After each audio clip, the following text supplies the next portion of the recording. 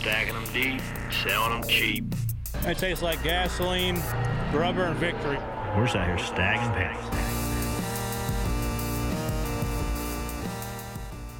All right, guys, we are 1 day removed from Independence Day, July 4th. Heck of a day in Wisconsin in Road America. I'm with my friends Ryan Flores and Ice Cold Blue Mountain Takes Jonathan Merriman and Chuck Bush, but I can't see them because I am remote from American Fork, Utah and Build Bar headquarters. So I miss you guys today. You're going to have to carry my slack a little bit. We still get to see your face, though, so you're on this big monitor in front of us. I can't see y'all's face. All I'm looking at is myself talking and Chuck in the little box. Because I spotlighted it for everybody so we could record and put it on the monitor. So, yeah, he's looking at himself, which is good. You know, it's the narcissistic part of the show. Chuck is the man in the box. I don't like this. That's weird because, like, normally, like, on the Zooms, you have somebody else to react to. Like, you can see me in the small little window, but, yeah. Not a good scene. But what was a good scene this weekend, guys, the fans came out in droves this weekend. I don't know. Jonathan Merriman, you don't even go to the races anymore, so I'm not even going to ask you. Thanks. Ryan Flores, he was there. He got to witness firsthand. It had to be at least 1 million people, like I tweeted earlier. It had to be people there at Road America this weekend. What it looked like. It must have been. I mean, I could only see kind of where we pulled in the front stretch. You're the only person I know that really got to see the whole track, just the guys that were driving. But they did such a great job with traffic. There was no traffic leaving, getting in. It was just it was a really cool area. We went downtown Elkhart Lake for breakfast. They had a parade going on. It was a cool atmosphere, and they did a really great job. I think everybody must have been camping because there was nobody in a rush to get out of there yesterday. It looked like 4 miles of fans. I mean, people stuck up in the woods and the trees. Just I got goosebumps just talking about it because that was the most amount of people I've seen lining the racetrack ever. I mean, the track's 4.6 miles long, and there was people shoulder to shoulder, both sides, all the way around. And Canada Corner, turn 12, I happened to spin out twice over there. So I got a good view. Good 360 view of everybody. Right. So, like, I wanted to make sure I looked everybody straight in the eyeballs as I was learning the track there. You learned their track? All in all, Merriman, your guy got it done again, didn't he? Chase Elliott, I mean, I said he was going to win all the road courses this year. Everyone. And they act like I'm a big Chase Elliott fan, which I don't care who wins the races. I think he's really good on the road courses, but I think that the rest of the field could possibly be in trouble because they didn't luck into it like they did at COTA. I mean, they flat out went and they kicked some butt. So whatever the 5 cars had, I think the 9 car might have found something. I don't know. You tell me. Well, certainly Allen and guys over at Hendrick have something figured out because there was at one point in time Hendrick and Gibbs were the top 6 cars. So it's no secret that Gibbs and Hendrick both have something figured out with the mechanical grip side on their race cars. But, Chuck, the latest social media debate that I wanted to bring up is Chase Elliott already the best road course racer in NASCAR history. He's got 3 wins to surpass Jeff Gordon for the all-time win list on road courses. I say yes. I would tend to agree. He's got like 1 more to match Smoke, right? Yeah. Yeah. I mean, he's going to do it. It's going to happen. Chase Elliott we're witnessing one of the greatest runs in road course history. I mean, the last guy that did it at the level that he's doing it was a Hendrick car as well. So, I mean, there's got to be something there. In the Hendrick camp, they must know how to go left and right a lot better than everybody else. Flores is making a face over here. He might have something to say about that. I feel like Boris said is my top. Is your guy? He just never had the equipment. Ron Fellows, maybe? And you might be right. But at the end of the day, numbers don't lie. Chase Elliott has won 44% of his road course starts. Pretty impressive. That is impressive. So, yes, does not surprise me to see Chase Elliott start last and drive to the front. I tried hooking like a tow strap up to the back of his car, but if he was going so damn fast, I missed the tow hitch. Get like a lasso out the window and see if you can hop on. Well, what's crazy to me is he's won at, like, Road America. It's the first time Cup's been there since, 56? 56. track that, not a lot of experience on. A lot of guys in the field didn't have that much experience, yet he goes out there and starts in the back because of issues in qualifying and then goes out and works his way through the field. That shows a lot of talent and skill, in my opinion. And anytime you go to a new track, right, it almost separates the haves from the have-nots even more, because when you have Ford taking their drivers up and letting them run GT 500s for a day and a half, or, Hendrick has those track attack cars. They let their guys go down to VIR in a bunch of different places. Then you have the simulators that the guys at the top of the OEM heat get to spend more time on the guys that don't. It almost separates it even more when you only have a 50-minute practice. So that's sort of the things that I'm up against. Like the first time I saw the racetrack was for first practice. You can get a little bit of seat time on iRacing, but it doesn't relate, in my opinion, with the braking techniques and the way the car drives. So, the learning curve for some guys are steeper or less steep, because some guys are running the Trans Am cars, some guys are running the Xfinity cars. Then we saw Kevin Harvick and Austin Dillon, some other guys try to get some seat time there, because it's completely different trying to learn racetracks the first time. So it was definitely interesting to see the guys who can pick it up and the guys who had a little bit tougher time learning the ropes. Dude, Cindric looked like he had the field covered there at one point, and then I guess broke a locker. Gear. Yeah. Was he leading when he broke? Yeah, well, he was fighting in the top three. Him and DiBenedetto had a hell of a battle for the lead going back and forth. And then I think Kyle Busch was up there in the mix. And, how hard is it to break a gear? We used to hear about it every once in a while, like leaving pit road. But it's not hard. It's not. You get the wheel hop, and you get the wheel hop in one time, and you try to build everything light, and so the weights, the rotating weights down, and you go into 5, or you go into one of those heavy braking zones, and you wheel hop one time, it can break a gear or a transmission. We saw a 99 break a transmission. All the braking zones into Road America are super washboardy, just from the years of sports cars and stock cars and everybody that runs on there. In your braking zone, the asphalt itself is like a washboard, so it's prone to wheel hop. But the track itself, man, was a blast to drive on. One thing you brought up was social media, and I think one of the biggest social buzzes from this weekend was your helmet. I think you got a lot of comments on it there. Got a little outlandish. Some of the comments, if you read through them, but I learned a long time ago you don't read the comments, but sometimes it's fun. I got the idea of this American helmet, quote unquote American helmet, came from Connor Daly. So Connor Daly painted up his IndyCar helmet this year. It had like jeans on it, and it had like a Daly's Bud can on top, and I was like, ooh, that just screams America. So I got to one up him. So I just want to figure out how to make the most American helmet ever painted.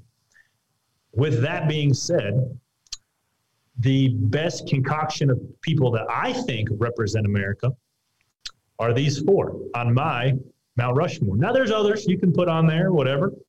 Somebody else can put their own Mount Rushmore. But the 4 were on there. Tim Tebow, because I was going to put Jesus, Chuck, but I didn't want to lower Jesus's superpowers onto a moral. He's not really American either. He's not really American. Yeah. Hey, who's to say, Chuck? He's everywhere. He's everybody. He's everywhere. He's inside of you. He's everywhere. So he wasn't on the Mount Rushmore. But the Christian 1/2 notch below Jesus, Tim Tebow. Not because I'm a Florida Gators fan, not because I think he's a great quarterback or even a better tight end for the Jacksonville Jaguars, because he represents Christianity, and I love Tim Tebow. Notch for him on the helmet. And because you love AA baseball team hats, and he went and played AA baseball. And I love AA baseball team hats for the Columbia Fireflies, and Tim Tebow played that for like 6 months and didn't make it. Number 2, Abraham Lincoln. The only reason why is because, honestly, just because his face is on the penny, because we're stacking pennies. Don't read into it any more than that, because that's the only reason why I made it. He's one of America's greatest presidents. You can read a lot into that. Yeah. Well, you can. Yeah. I didn't. He was on a penny, and the show was stacking pennies, so it just made sense. I wasn't thinking past that. Yes, he signed the Emancipation Proclamation. But beyond that, don't read much into it. He's on the penny. Number 3, Dale Sr. Do you even need any reason, Jonathan Merriman, why he made the Mount Rushmore? Hell no. I'm just glad you had the number 4 guy on there so I could put him in the title of the podcast and get some clickbait. Thank you, Corey LaJoy. Good. Yes, because Joe Rogan, who I love listening to his podcast. I don't necessarily agree with everything he says, but he makes me think about things objectively, and he has good guests, and I love Fear Factor. And why not put Joe Rogan on the Mount Rushmore helmet? Now, to everybody who was bent out of shape about it because they were calling me certain names and this and that and the other, go get your own helmet and paint whoever the hell else you want on there. Don't worry about mine. Off axis, knocked out of the park, bald eagle, American flag, 10 out of 10, go America. I'm just pissed I didn't make the cut, but whatever. Yeah. Ain't got nothing to do with thought Tim about Tebow. it. Why wouldn't it have been us 4? Yeah. Us 4 My of birthday's us. on the 4th of July, Corey. I mean, shit. When's Abraham Lincoln's birthday? Not 4th of July. Oh, so your birthday was yesterday? Yeah. What'd you do? I worked like a real American. Yes. I was working.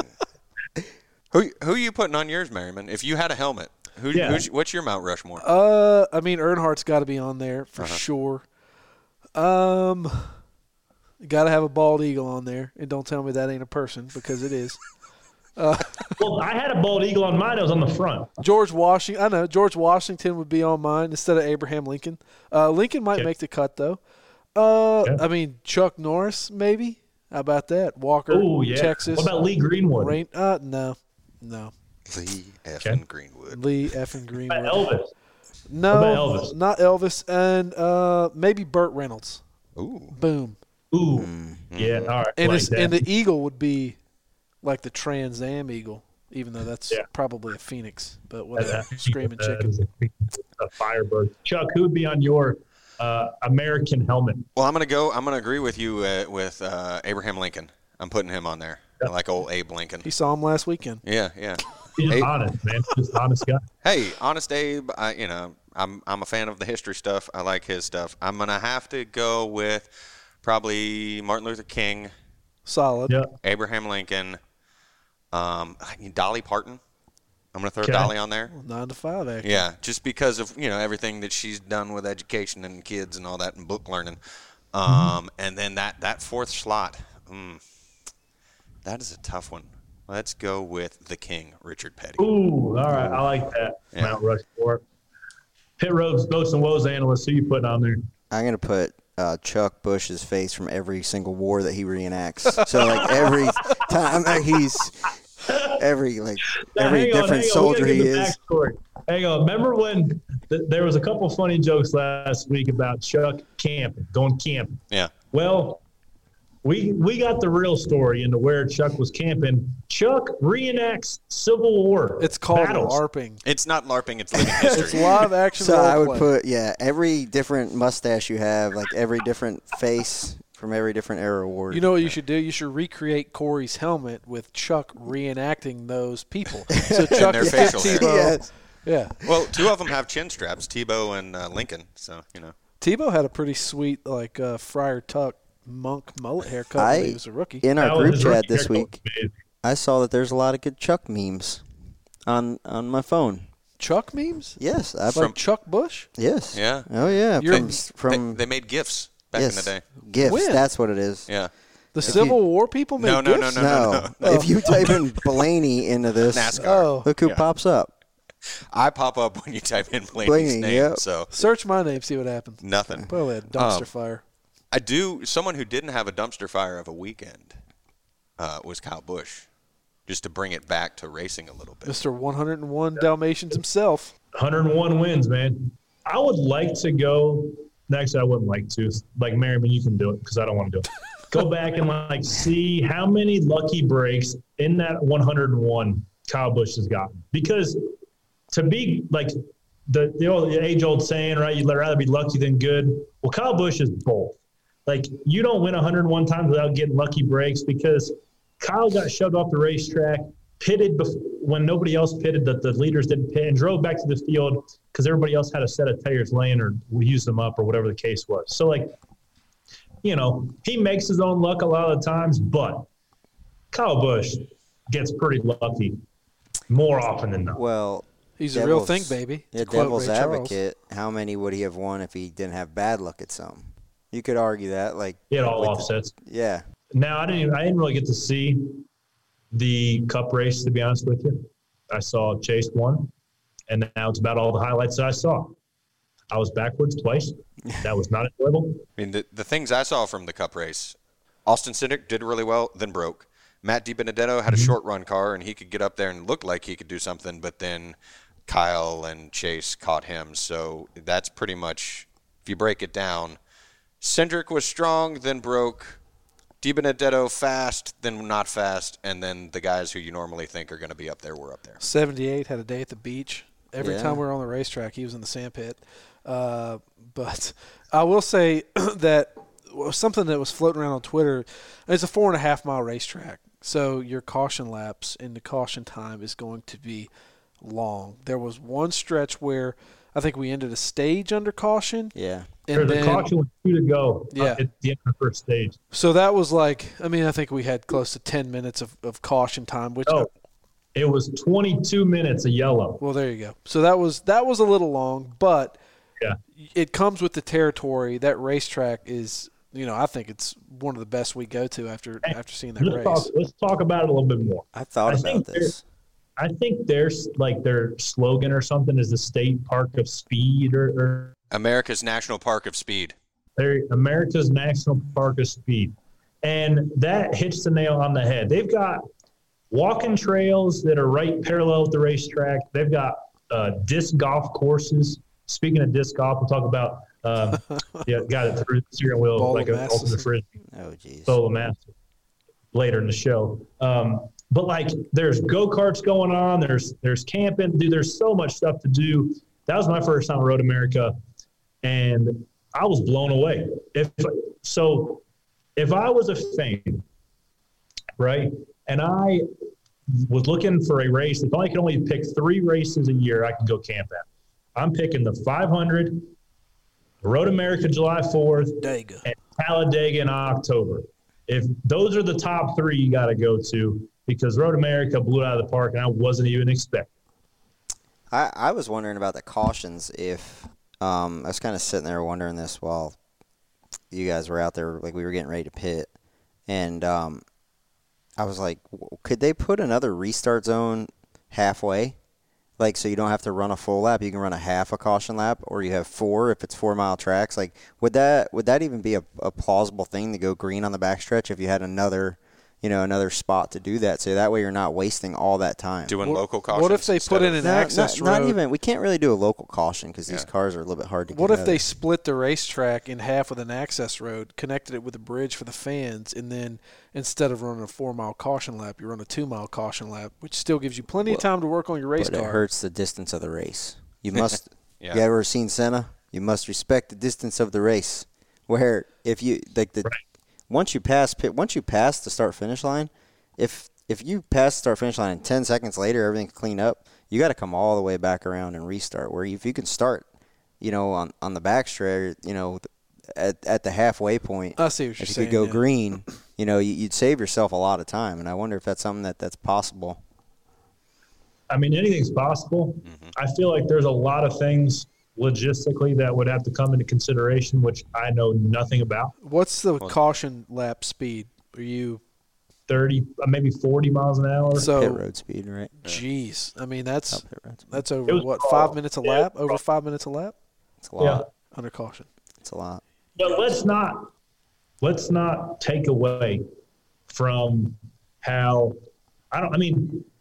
would I love to be down in Daytona Beach, July 4th, fireworks going off over the super stretch? Yes. Seems like that ship has sailed and they've kind of nestled their way into the last regular season race, which I'm okay with. Now, we dabbled with Indy. Indy was a flop because, A, it's 1 billion degrees, and Indy, whatever. Hey, the damn finishes at Indy the past couple of years have been fantastic. Big wrecks, love it. Anyways, keep Yes, you're not wrong. And good thing we just scrapped all those good finishes. Now we're going to go to the road course. But, yeah, dude, Road America is the spot for the July 4th weekend for the foreseeable future. I was wondering, what if Wisconsin is the spot but this is my short track roots. If we built a track maybe somewhere close to Milwaukee, maybe a mile long, maybe in the fairgrounds, there might be some land. Call it the Milwaukee Mile. Put some lights up. Run a night race there for the July 4th weekend. Hey, you look at that area too. Like, there's a ton of people that come out of that area. The Sodders out of that area. Kenseth out of that area. Dick Trickle out of that area. Smoking cigarettes in a race car. Corey, get you a pack. Have any of you ever been there? Eric Jones is from up there. So, have you guys ever been there? Where? No. Milwaukee Mile. Now, hey. If I had a vote for an oval or a road course, I'm going 2 hands and 2 feet up for an oval because we're NASCAR. We are not SCCA. But as a NASCAR fan, I will say that yesterday I was not working, and I was able to have a nap on my couch during some of those long extended cautions and not miss much of the action. So, for me, as a fan who loves a good NASCAR nap, it was perfect. Let me ask you this much: the Moonshiners, they turned left and right, didn't they? Yeah, hey, right? They didn't just left turn Barney Fife out of the rear view. They'd take a couple rights. Yeah, they would. Then they would come up behind them. Oh, there you go. Dump his ass out of the way. Enough about Road America. Enough about road courses. More about Pitbull, because you know what? Pitbull bought Chip Ganassi. Armando making big moves. That was a huge move. Monday? That was a boom goes the dynamite moment if there ever was one. I think that was Wednesday. Wednesday, yes. Yeah. It all blurs together. Dude, that was the best kept secret in the NASCAR garage in a long time, which tells me 2 things. 1, it happened very quickly. And 2, it was a healthy amount of money exchanged. Well, good for Chip, though. 20 years in the sport, had Sterling Marlin, Cuckoo's Boys as driver, almost won the championship. Had a pretty successful Cup career, Chip did. Yeah. Where do you think? You got nothing?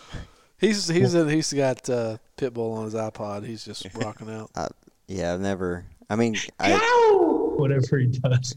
What's that thing he does? I don't know. He's got Flores has been cupped a little too hard today, and I think all the blood has gone from his brain to his biceps right here. It blew my mind, but it's going. The sport the sport is going through. I've been in the sport for 15 years, right? And you've been doing it. You've been kind of down here and in the sport with your dad for your whole life, and this is the biggest change that the sport's ever gone through. And it's not just the car. It trickles down to everybody. Like, everybody's seeing it. The ownership, it's a changing of the guard in 5 or 10 years from now. I saw something yesterday that talked about Hendrick's driver lineup from 5 years ago.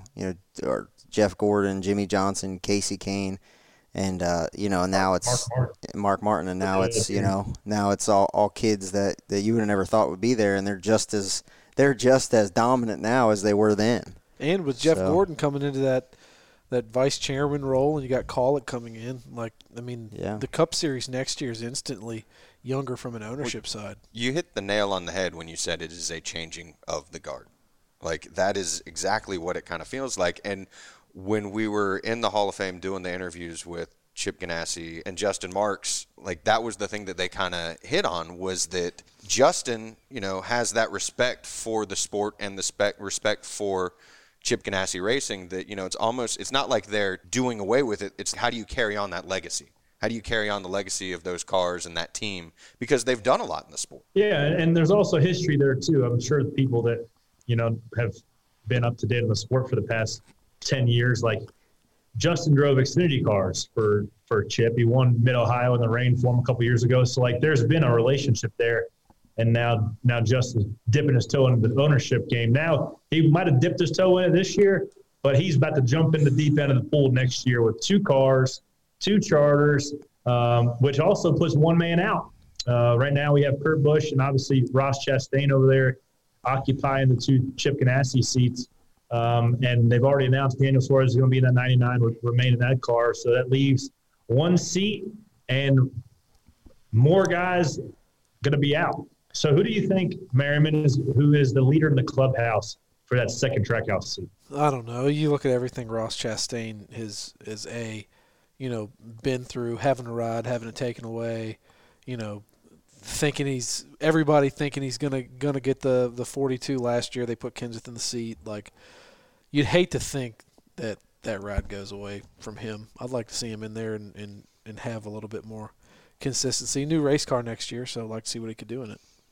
He's been running good too. I mean, he runs 7th here, Road America this weekend. Like, Ross has been strong the last 6 weeks. So it's cool to see him really showing what their potential is over there in the 42. Now, that's I think the next domino to fall. I think that's the biggest silly season domino to fall, I believe, but there's some other big ones. Obviously, Demi's been pretty vocal about trying to acquire a second charter, in which case that would push Kurt. That would put Kurt in a situation to probably be the leader for a second 23 XI car. I'm going to say that's probable. So not plausible. My question for you is, obviously a young driver in the sport, what helps these guys more? What helps Suarez more at Trackhouse? What's going to help, Bubba at 23XI? Is it going to be another young, hot driving talent come in, or is it going to be a guy that can help build a notebook like, a Ryan Newman, a Kurt Busch, somebody like that might be on the tail end of their career but that could possibly work with a guy and help him out? That's you want a mentor? That's a great question, and I'll let Brian answer that before I toss in my 2 cents. There's no better year, like with the potential that Brad is leaving us to go to Roush, right? There's a lot of talk about that. And some of the conversation we have is like, there's no better year to have somebody changing teams because they're not going to take anything from this team to next year, right? The cars are different. Now, do you want to find people that you can build a team around? Yes. Are there drivers that are just going to drive and not bring much to the table? There are that. Is Ross Chastain that? No, like he's going to work at it. Corey's one of the guys that because of these guys like Corey and Alex Bowman and even Matt who have kind of went and driven these cars that weren't very good, the BKs of the world, and you've had to work on, building yourself, doing the best with what you have, then you get better equipment and you're even better than you were. But the problem is I don't know that it's real sexy to punch above your weight class in the Cup Series as it is to go win some Xfinity races. So it's just going to be such a changing of everything next year with this new car that maybe the guys that have built the notebooks for years and years with big spring truck arm cars like we run now, maybe they get phased out too, because you can get, if you look at it, man, it's and these teams, they're smart, but that whole Hendrick Motorsports stable, all 4 of them guys together are not making what Kyle Busch is making on his contract, right? So that is going to come into the factor. They're going to start looking at it from all the way down of, okay, if I can get this kid for one tenth of what I'm paying another guy, we're going to do that and put our resources somewhere else. So that there's a lot that goes in the factors other than just pure driving talent. Yeah, that's pretty well said. I mean, the economics of this thing have always been a little bit exaggerated, and I feel like NASCAR is doing their best to try to get some sort of a rein on it with this next-gen car. So, but to answer Merriman's question specifically, I think you've got to get guys that are motivated, and you've got to get guys, that have something to race towards. Now, I don't want to name names, but you know some guys are on the tail end of their career that have, seems like they're just showing up for a paycheck and riding around. You get a guy like Ross who's driven for Premium Motorsports, driven for Johnny Davis, guys like he's got something to prove.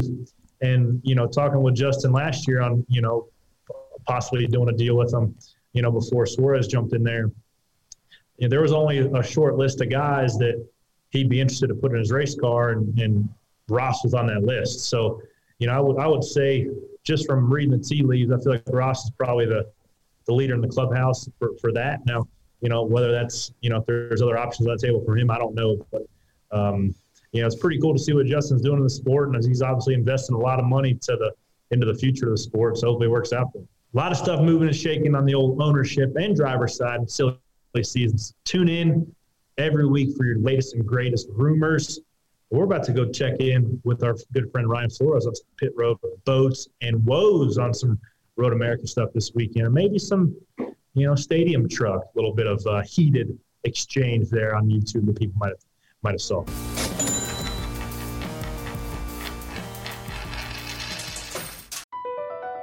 BP added more than $70 billion to the U.S. economy in 2022 by making investments from coast to coast. Investments like building charging hubs for fleets of electric buses in California and starting up new infrastructure in the Gulf of Mexico. It's and, not or. See what doing both means for energy nationwide at bp.com/investing in America. Hey, it's Kaylee Cuoco for Priceline. Ready to go to your happy place for a happy price? Well, why didn't you say so? Just download the Priceline app right now and save up to 60% on hotels. So whether it's Cousin Kevin's Kazoo Concert in Kansas City, go Kevin, or Becky's Bachelorette Bash in Bermuda, you never have to miss a trip ever again. So download the Priceline app today. Your savings are waiting. Go to your happy place for a happy price. Go to your happy price, Priceline. All right, guys, we're back with a quick little segment of Pit Road Boats and Woes. And our good friend Ryan Flores is pitted right in front of me this weekend and did not seem like the two-car had a very strong week on pit road. What happened? Yeah, we had maybe our worst weekend ever. It was a rough week for everybody on pit road. Like, I didn't see much great. I did see the 18 beat the 9 car. I didn't see them. I was standing there next to Jeff Cordero, the rear changer of the 18, because road courses like that, everybody's on the lead lap. So pit road's very congested. Of course, the first pit sequence, you were right in front of us. Then it was you, us, and Blaney. And we were all pitted right next to each other. So you actually let us go. And then you stalled at the first stop, and I was telling you to go. I'm like, hey, man, go. I was trying. Track's out there.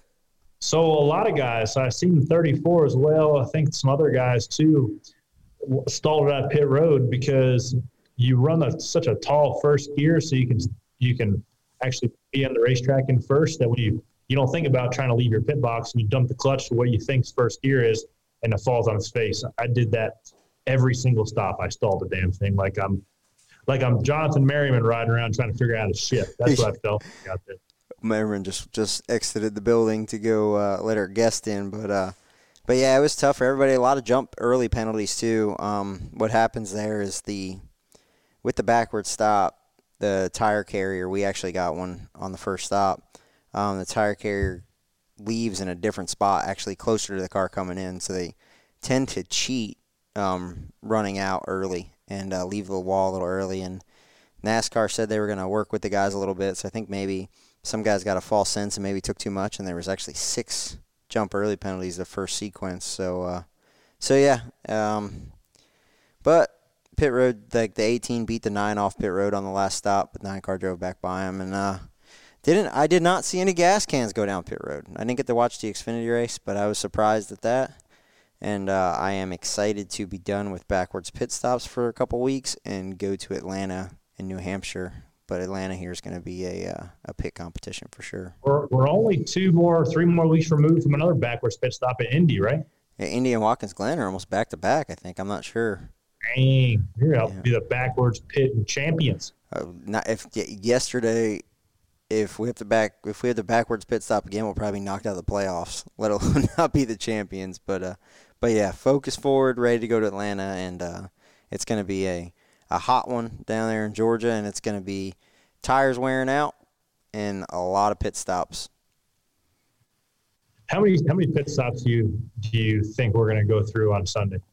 If it was the old package, what we used to run, you would pit. You would split the segment a little bit more because your fall off would be even greater than it is now. With a little bit less motor and a little bit more downforce, you're less apt to, like, say in a stage where you'd pit 3 times, maybe you'll just pit twice now. But been there, done 12 pit stops. I think we'll probably end up doing 8 this weekend, depending on how cautions fall. But yeah, I'd be prepared to do in the double digits though, depending on how many sets of tires we get. Talk about a woe, changing the subject a little bit, shifting gears to the stadium truck race with Bo Lamastis and this big guy who got in this piston contest wanting to fight each other. Did you see that video? Yeah, I watched it, and I watched Robbie Gordon's reaction to it. I was embarrassed for the guy that wouldn't take his helmet off. I was hoping that our friend Greg paints the other guy's helmet that got smashed. And I was like, fight that thing like Gronk. Ever since I built, and you probably think the same way because you built all your own race cars and I do all this, but like when I saw it get smashed and then like the cups come out of it with the radio and everything go flying, I just thought about how much that cost at RE, and I'm like, oh man, that guy's got to go get all that done. Dude, his whole helmet's trashed. And then there was another one. I wish this one day, Chuck, this will be a video show where we can actually rip these clips off the internet. Another guy in some damn... Oh, that one I tagged you in. That one you tagged me in on Facebook. This guy gets wrecked, and the guy who wrecked him still under caution, and the guy runs up and tries to just kick the door of his car and shatter his leg. Breaks his leg. It was a street stock race, some dirt track. What a dumbass. What do you think was going to happen? Yeah, so like, man, I grew up Bluich Junkyard, Wall Stadium. You know, I've gone to a fight and a race broken out at times, but there's a better approach than running and kicking a Monte Carlo in the door at speed. There's a better way to get your point across than breaking your leg on the after the race, because your leg will not beat an 88 Monte Carlo street stock. Ain't happening. But is there ever that moment where like you're so heated, you're seeing red that you're not thinking straight, and you just do? It's like I immediately regret that decision. I mean, I can't say I've ever been to that point where I'm seeing red and I can't control what I'm doing. Yeah, now, granted, if I'm not going to go kick a car like that. That's one of those things. Like, but I'll punch a wall. Skip can tell the story of what I did at the Snowball Derby a couple years ago, when some guy we broke a track bar. My car came to rest about 6 feet off of the pit road wall, and some guy, Jerry Artuso, matter of fact, I don't know if he was looking down at his gauges or what he was doing, but he wedged his car in between mine and the pit road wall. I was like, had my helmet off, and this jackass comes there and jams it in. So it was an accident. The guy was looking at his gauges. But completely boneheaded move. Well, right? the only reason that we knew it was a thing is because obviously, Chuck, these guys are in the pit stall right next to us. Yeah. Like, so Corey walks back, gets back to the pit box, and is trying to fight the guy, and I'm like, wait a minute. Well, yes. Yeah, you're yelling at him. And I'm like, wait a minute, what are we fighting for? We just broke. And he's like, this freaking idiot. Before that, when I get out, his car is up against the left side door of my car. So I get out, and I step on top of his hood, and I knew where, like, the airbox was. So I just grabbed both my feet and jumped up and down on the airbox until I heard it broke. And then I hopped over the wall like a little 8-year-old toddler throwing a temper tantrum. That definitely sounds like a pit road woe. One of my favorite things to do is just tag Ryan in like different stupid race car driver videos on social media. So maybe we should start pulling those clips every week. All right, another great segment of Pit Road Boats and Woes. We're going down to Hotlanta this weekend. Tune in next week. I got to go run and eat some Built Bars here while I'm out here in Utah. But my three amigos, Chuck, Jonathan, and Skip, are going to take on our special guest, Matt DiBenedetto, coming off his top 10 run. Also, Chuck, you got to remember to ask him the would you rather question, because I got some good ones for him this week. We will definitely. We're not missing the would you rathers.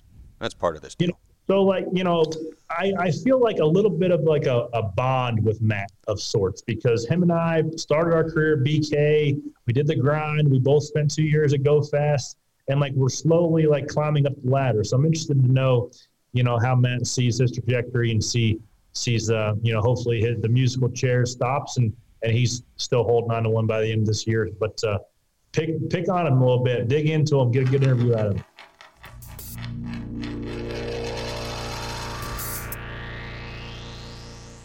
Hiring? With Indeed, your search is over. If you need to hire, you need Indeed. Indeed is your matching and hiring platform with over 350 million global monthly visitors, according to Indeed data, and a matching engine that helps you find quality candidates fast. Ditch the busy work. Use Indeed for scheduling, screening, and messaging so you can connect with candidates faster. Listeners of this show will get a $75 sponsored job credit to get your jobs more visibility at Indeed.com/match. Just go to Indeed.com/match right now and support our show by saying you heard about Indeed on this podcast. Indeed.com/match. Terms and conditions apply. Need to hire? You need Indeed. Ophthalmologist Dr. Strauss has seen firsthand how the metaverse is helping surgeons practice the procedures to treat cataracts.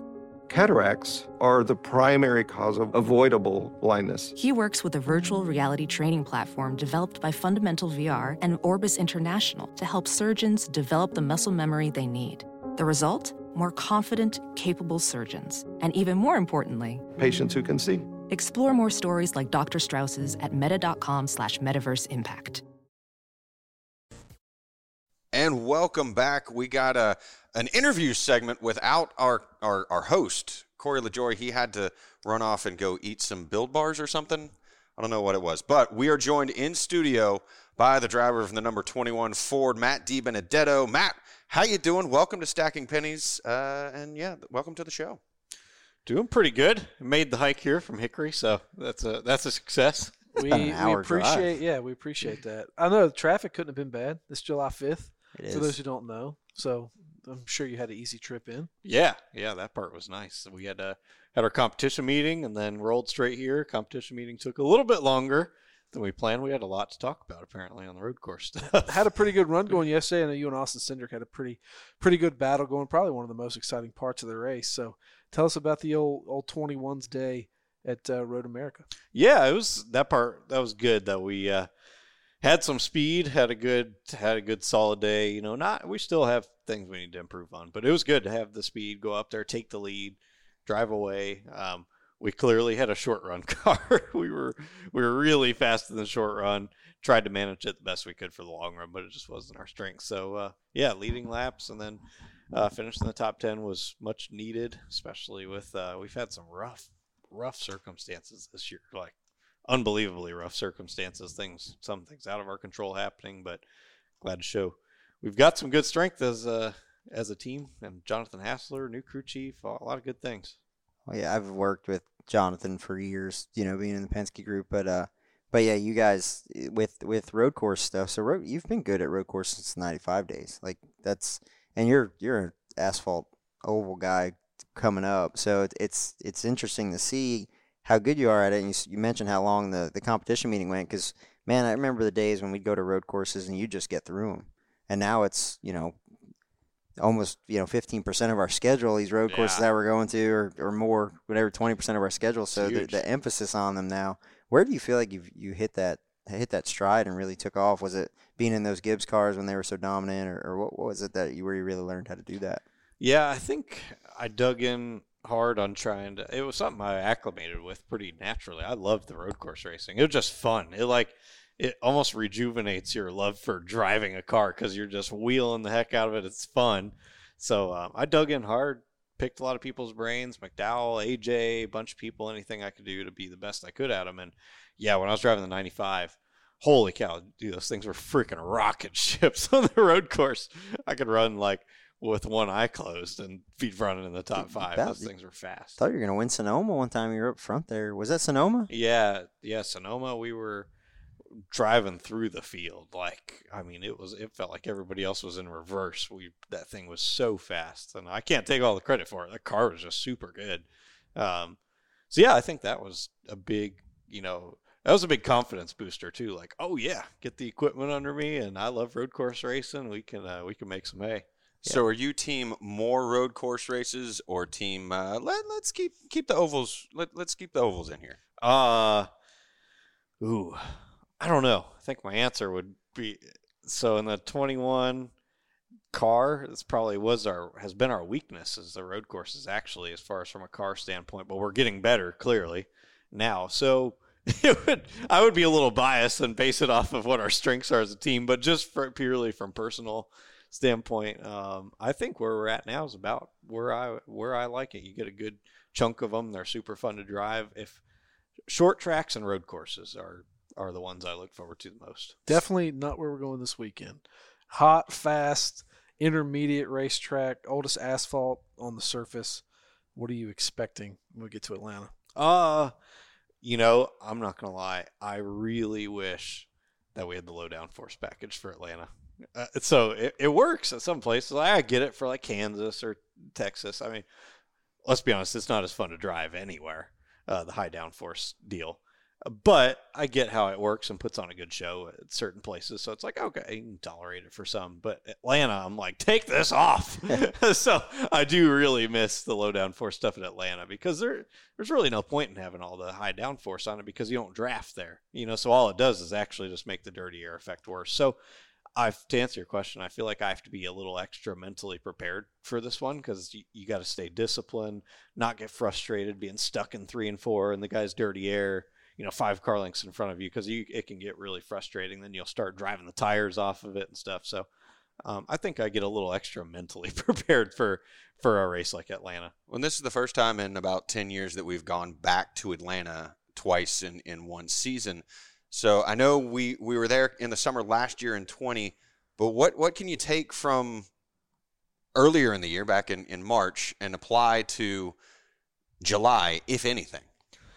Well, our car was pretty good there. Every time we've been to Atlanta, we've been up in the top 10. So that's good. It's encouraging, actually. We've made it through, I think, a bulk of races where I was like, we're a little behind. We've been behind, like just on performance in general. Well, everyone's going to say the same compared to the Hendrick car, so it's no secret.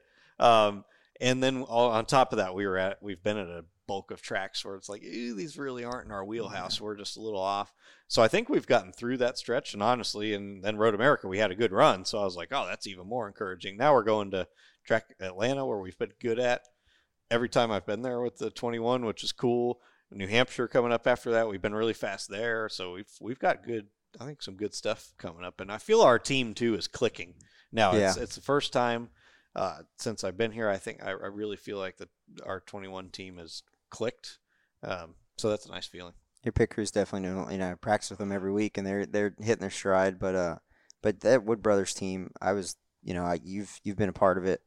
Eddie and Len and Leonard, and I was there for 99 with Blaney, and really pulling for you to get to 100. I know, like, what is the pressures of that? And I'm sure it's hard to put into words, but golly, I just want you to do that so bad for you and for them, and you've been so close this year, and I know that there's probably a couple tracks circled coming up that you feel like you can get it. Yeah, it's win number 100 is like, it's definitely on the bucket list. I told my wife that my whole goal for not myself is like, I just desperately want to get win number 100 for the Wood Brothers, for the family, because you're so invested in them when you drive for them, because they're the greatest people in the world. But I don't, in the same sense though, I don't like put pressure on myself, because then you'll just spin yourself out. I go to the racetrack, do my job, stay focused, and I've been doing this long enough now that I'm much more mentally disciplined now at about to turn 30 years old. And been doing this for a while, so my mental game is much better than it was 3 to 5 years ago. So that doesn't really like psych me out or put pressure on myself or anything like that. But you just want it really bad for the family, though. Yeah. And Corey's going to have you ask, what about coming up through BK? Yeah, well, no, that's like the lessons. I think Corey, I listened to Corey actually on another, I don't know what it was, another podcast or whatever, where he was talking about, when he was driving for BK or driving for, teams, other teams, lower funded teams, this going to the racetrack knowing at that point, like, that there was nothing that he could do to win. What is he going to work on? What are the lessons that you're going to learn today? I had to be diligent. Like, okay, this is what I'm going to do, whether it was pit road, speed, whether it was, just different things that he would try to learn. And you see guys like you, like Alex Bowman, who have gotten, big shots after kind of, I think we always talk about it. We say it a lot in here, how punching above your weight class in the Cup Series isn't real sexy. So it's hard to get a spot there if you're not winning Xfinity championships or races. So just talking about, he was wanting to touch on, what some of those hurdles you had to jump coming up were, and what were some of the big things that stuck out when you realized you were probably going to make it, or times that you wanted to be done. Oh yeah, it's taught some of the best lessons ever it makes you really appreciative that was my path, and Corey can relate, having a similar path. it makes you really appreciative for it because it teaches you things that there's no way you would be able to completely understand and know unless you took that path. So I'd say big things were honestly mental discipline, going to the racetrack and knowing your version of wins are different, and knowing that you have to make the absolute most of your car and your day and not make mistakes, not beat yourself, and making the most of your car, whether it's like, okay, today our making the most of our car is 22nd, and that's a solid day, and we beat a group of teams that are much higher funded than us and that we really shouldn't beat. So where that applies, and again, you're right, it's hard because you're really having to try and sell and promote yourself because you're like trying to explain to people like, hey, this 22nd place finish was a great day for a small team because we beat people on triple our budget, and it's a little hard to explain that to people. And then, you have your social media people that'll just be like, oh, you suck, get out of the series, And so it's good though, because then we can sit here and talk about that stuff like, hey, these guys are really good. Or I even thought of this in the race this weekend, like James Davidson was in the race and he's a super good road course racer. And I was like, man, if that guy was in a top car, he could be running up front or contending for a win, so it's good to be able to give people perspective on, hey, don't beat up on these guys that are driving for small teams. Like they can have a ton of talent, but their version of wins are different. Yeah. Cool. All right. Now I must have answered that really good. You hit it nail on the head, and people don't realize like a top 20 is huge for a team like that. Like how hard it is to do that, and then especially we talking about like James Davidson, and it's one thing that I was thinking about earlier when you were talking about working at road course stuff is like how good. Like you look 10 years back, and you'd have Ron Fellows and maybe not 10, maybe 15 years back, where these guys would come into the Cup Series and run well. And now these road course ringers come in there and they can't hang with the Cup guys. Like just how good Cup guys are, how good the simulation has gotten, how much work everybody's putting into road course stuff, and it's really a testament to all the drivers and teams at how much better they've gotten at it. Oh, dude, it's down to such a freaking science now. Yeah. Like just as the team side is, but then just speaking directly on the driver's side of it, holy cow, it's actually stressful going to the road courses and preparing for them the week leading up to them and all the work that you put in. I was at the simulator with Joey Hand, who's a really good road racer, and he helped me a bunch, like just critiquing every little thing that you do. So then when you go to the racetrack that you're disciplined and you're looking at things like, oh man, if I was slow on free rolling on the entry to turn 5, and that's 2/10 right there, and this adds up, and this little tiny bit. You add SMT into the mix. Oh, right? yeah. And you have more data than you even know what to do with, and your question and everything. I can only imagine like how much you look at a lap at an oval, and then you put it on a 4-mile road course, and you're looking at SMT pretty much watching a video game to see what you can do better. I'm sure that it can really. More data is not always good for some people. Yeah. So to speak to that, it reminds me of Saturday night. Saturday night. So we practice Saturday, and we only have 50 minutes, and everybody's freaking going off course. So we're only getting a few laps, and you can do the simulator all you want. It gets you close, but it's not the same as being there in real life. Like there are little differences. You're driving the real car. So I go out there, and it was like I had to refresh my brain. And I'm like, all right, I got the short practice time to be ready to qualify and lay down a perfect lap tomorrow. So I'm out there just looking at every single breaking point. Like, okay, here. Nope. Okay, I can go a little bit further. I need to go from the 600 to closer to the 500 here. And then you're doing that for every single spot on the racetrack, and you have to have all that stuff dialed in perfect for the next day. So I'm doing that, and then we didn't get much practice time, so then I'd have to look at all the data and make sure that I'm dialed in for the next day. And I'm sitting there Saturday night in the hotel room, and Taylor, my wife, was with me, and she was like, could tell I was just so buried into SMT, and I was doing it for a while, and then she was like, you think you maybe have looked at it enough? And I'm like, yeah, you know what, I think it's time to, I'm just going to frustrate myself if I keep on looking at more. But all the data helped, and all that work that you put in helped, because then we go out and qualify the next day, and I knew the little areas where I needed to make sure I was perfect and spot on, and we had a good qualifying effort. I mean, I can imagine it's hard to stop when I mean, you literally have the entire field you can look at right there. Oh yeah, yeah. It can like psych you out sometimes, or you can burn yourself out mentally and just be like, okay, stop. You have to make yourself. At least I have to kind of make myself stop at a point. And once you've learned everything, you can learn.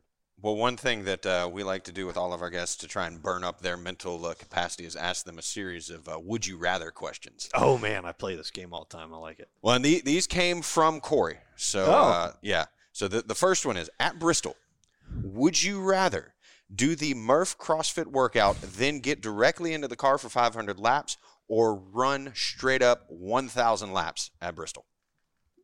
Oh, man. That's hard.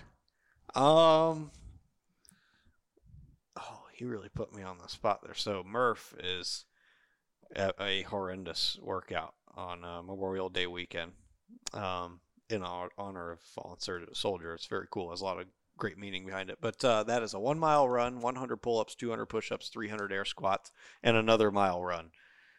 I feel like 1,000 laps would be a little less intense. 1,000 laps. Man, I'm tired after Bristol, though. I'm going to say I'm going to do Murph beforehand, and I'm really going to kind of pussyfoot the workout.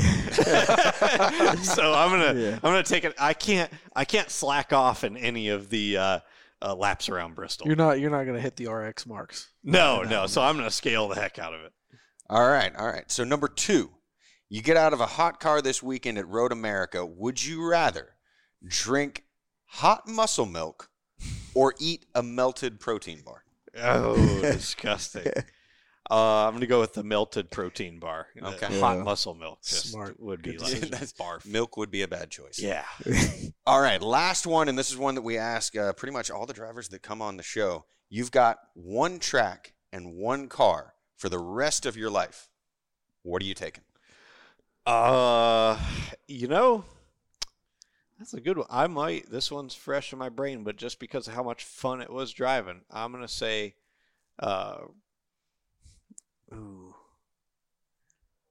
one car, like any kind of car, period? Any kind. Yeah, any kind of car. That opens Late up. model stock.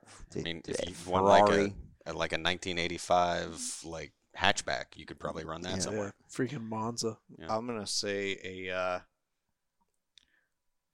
Formula One car at, is it Bathurst? Is that how Bathurst? you say it? Ooh. Yeah, Bathurst. Okay. Has anyone ever Golly. taken one of those around Bristol? That Formula One, I don't know. What do you think that top speed is? Hell yeah, you could. It's got 4 wheels on it. I'm not sure what that would be. Anyways. Yeah. I would wonder what it'd be like at Bathurst coming down the hill. Yeah, I don't know. That might be a little tight. Oof. That or what's the other one that's real high speed? Is it Spa? Mm-hmm. Spa is the one where they're wide open through that downhill part. I might actually pick Spa. Spa the French Championship. I can't even say it. Well, Matt DiBenedetto, thank you for joining us on Stacking Pennies. And yeah, we will have more with the show after this break.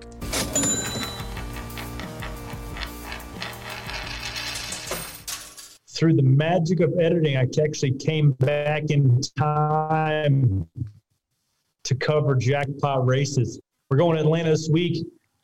I don't even know, Merriman, if it's worth taking anybody but the 5. I mean, like, he's led almost every single race at intermediate, but go ahead, tell the listeners what the first group is. Well, our defending Atlanta race winner's not even in Group 1. So you got Kyle Larson, Denny Hamlin, William Byron, Chase Elliott, and Kyle Busch. 5. Yeah, 5 easy. Five. I'm going with the 24 to be different, and I think the 5 is going on a little bit. They've come off of their reign a little bit. They got dumped by a teammate this weekend. A couple woes here these last couple weeks, and the 24, the last when we went to Homestead, tires wear out. Them guys are on it. So I think you might be on something. Good point. Group 2, Merriman, what do you got? Logano, Truex, Harvick, Blaney, Bowman. Go ahead, Chuck. Who you got? I'm going to go with Harvick. I think this is where he gets back up there. Steady improvement we've seen out of the SHR camp the last couple of weeks. Briscoe, I know it's a road course, ran well, finished 6th, tying his career best. We've also seen Eric Almirola and the 4 show a little speed at Nashville. So you might be right, but I'm still not hammering the SHR train just yet. it's hard to bet against Blaney. He won the first race there this year, was strong past Kyle Larson at the end of the race there. So I'm gonna go with the 12. I was gonna pick Blaney, but since you picked him, I'm gonna keep hammering the Hendrick Motorsports cars and go with Bowman. All right, Group 3: Keselowski, Kurt Busch, Dylan Reddick, Christopher Bell. I'd pick the 2, but here the tire changer's not that great. Every week. Every week you say that. Got to get some new material, Joe. No, look, I think Brad might be a little undervalued here, so I think BK might be the pick in this group. I saw an interesting stat this week that since the month of March, Chuck, an RCR Cup car has not finished lower than 21st. Now, not saying they're dominant, but that's showing a strong run. They've had some speed. Now, do I expect Austin Dillon to go up there and win the race? No, but I do think he's going to have a good run. Is probably a dark horse here in Atlanta this weekend. So I'm going to go with the 3. To back you up on that, we talked about that this morning. Just you don't hear his name on the broadcast hardly at all, but he's pretty solidly on top of that cut line. I mean, the 3 team's not running bad. Well, you were looking at the 3. I was looking at the 8, and that for pretty much the same reasons that, RCR is quietly putting together some good runs. I'm going to go out on a whim and pick the 2 car. Okay. Hitting all 5 this week. You have some equity in that, so you can either make that true or you can mess that up just the same. We do know one thing: it's going to be a hot one down there. You're going to be slipping, sliding around, and what will also be the last race on Atlanta's worn-out surface. The past 5 races have been won by Fords at Atlanta. And this is also the first time in, 10 years that we're having a second race there. Does that play into a different trend? I mean, your notebooks from early in the year and late in the year, when was the last time we raced in the summer in Atlanta? Y'all remember when we first went down there, when we had the LIS, when that was new, and it was so cold, and everybody failed tech, and everybody was bitching about it. It was because the metal was contracted because it was so cold. I take that back. The last time we ran there in the summer was last year in 2020. Yeah, my quarter panel contracted in the front of it 300 thousandths to get some skew. Yeah, never heard that one. Yeah, people say some funny stuff to get through tech. Now, don't just breeze over what I brought up, Chuck. This is the last race on Atlanta's surface. Now, I will answer your question. Your notes when we were here in March do not apply when we come back here in July because the balance is completely different. Speed, the fall-offs can be more. Tires can be greasy. Air density is up. You might be able to bring relatively the same front-end geometry, but your rear end's going to be quite a bit different to make sure you have rear grip throughout the course of the day. And no, I'm not glossing over what you said, that the surface in Atlanta is going to change. Like, this is it. The way if you were in charge, if you were Marcus Smith for a day, what do you do with Atlanta when you repave it? Well, we talked about this last time when we talked about Bristol. You know what I would do. What's that? What would you do? Bank the hell out of it. Do you think Marcus Smith listens to this podcast and thinks that Jonathan Merriman, he might just be on something? He's a wise guy. He's a wise guy. I don't have to pay him because he just spits all his ideas out. Well, I don't know what the limit is on banking before a tow truck flips over, but it's got to be somewhere between 37 and 39 degrees. All you gotta do is just roll the shit down the hill. No, if you have enough banking, you won't have to worry about a tow truck getting up because everything will fall to the bottom. You remember when Newman flipped at Daytona or Talladega, and he was bitching at him in the car just to flip him back over so he could get the belts undone? Just roll me down the hill. I think that was Talladega. But, yeah, a lot of stuff, guys. A lot of stuff to talk about. Big news week. Yeah, a lot of speculation what's happening down in Atlanta. A lot of things, a lot of moving. It's silly season not only for teams. Is Jermaine Dupri going to be at the race? But it's silly season for tracks too. Making that up. Yeah, I'm trying to salvage something here, Jonathan. We're silly. That's what we are. Yeah, we're silly. It's a silly show. These are silly billies. And I had to go 10 minutes ago to eat Bill Bars, and I still got to go. So, You know what? Another great day here in Stacking Pennies. Thanks for everybody for tuning in, subscribing, giving us 5 stars, reviewing the whole bit. Thanks for everybody that's screaming at me this week, Stacking Pennies. All 4 of you people that listen to the show, much appreciated. It's gone down. We were up to 10 last week. Now we're down to 4. Yeah, it was off week. We had a good guest. This week, coming back, guys. We're going to get to 11. This one goes to 11. This one goes up to the moon. Next week, guys. See you there.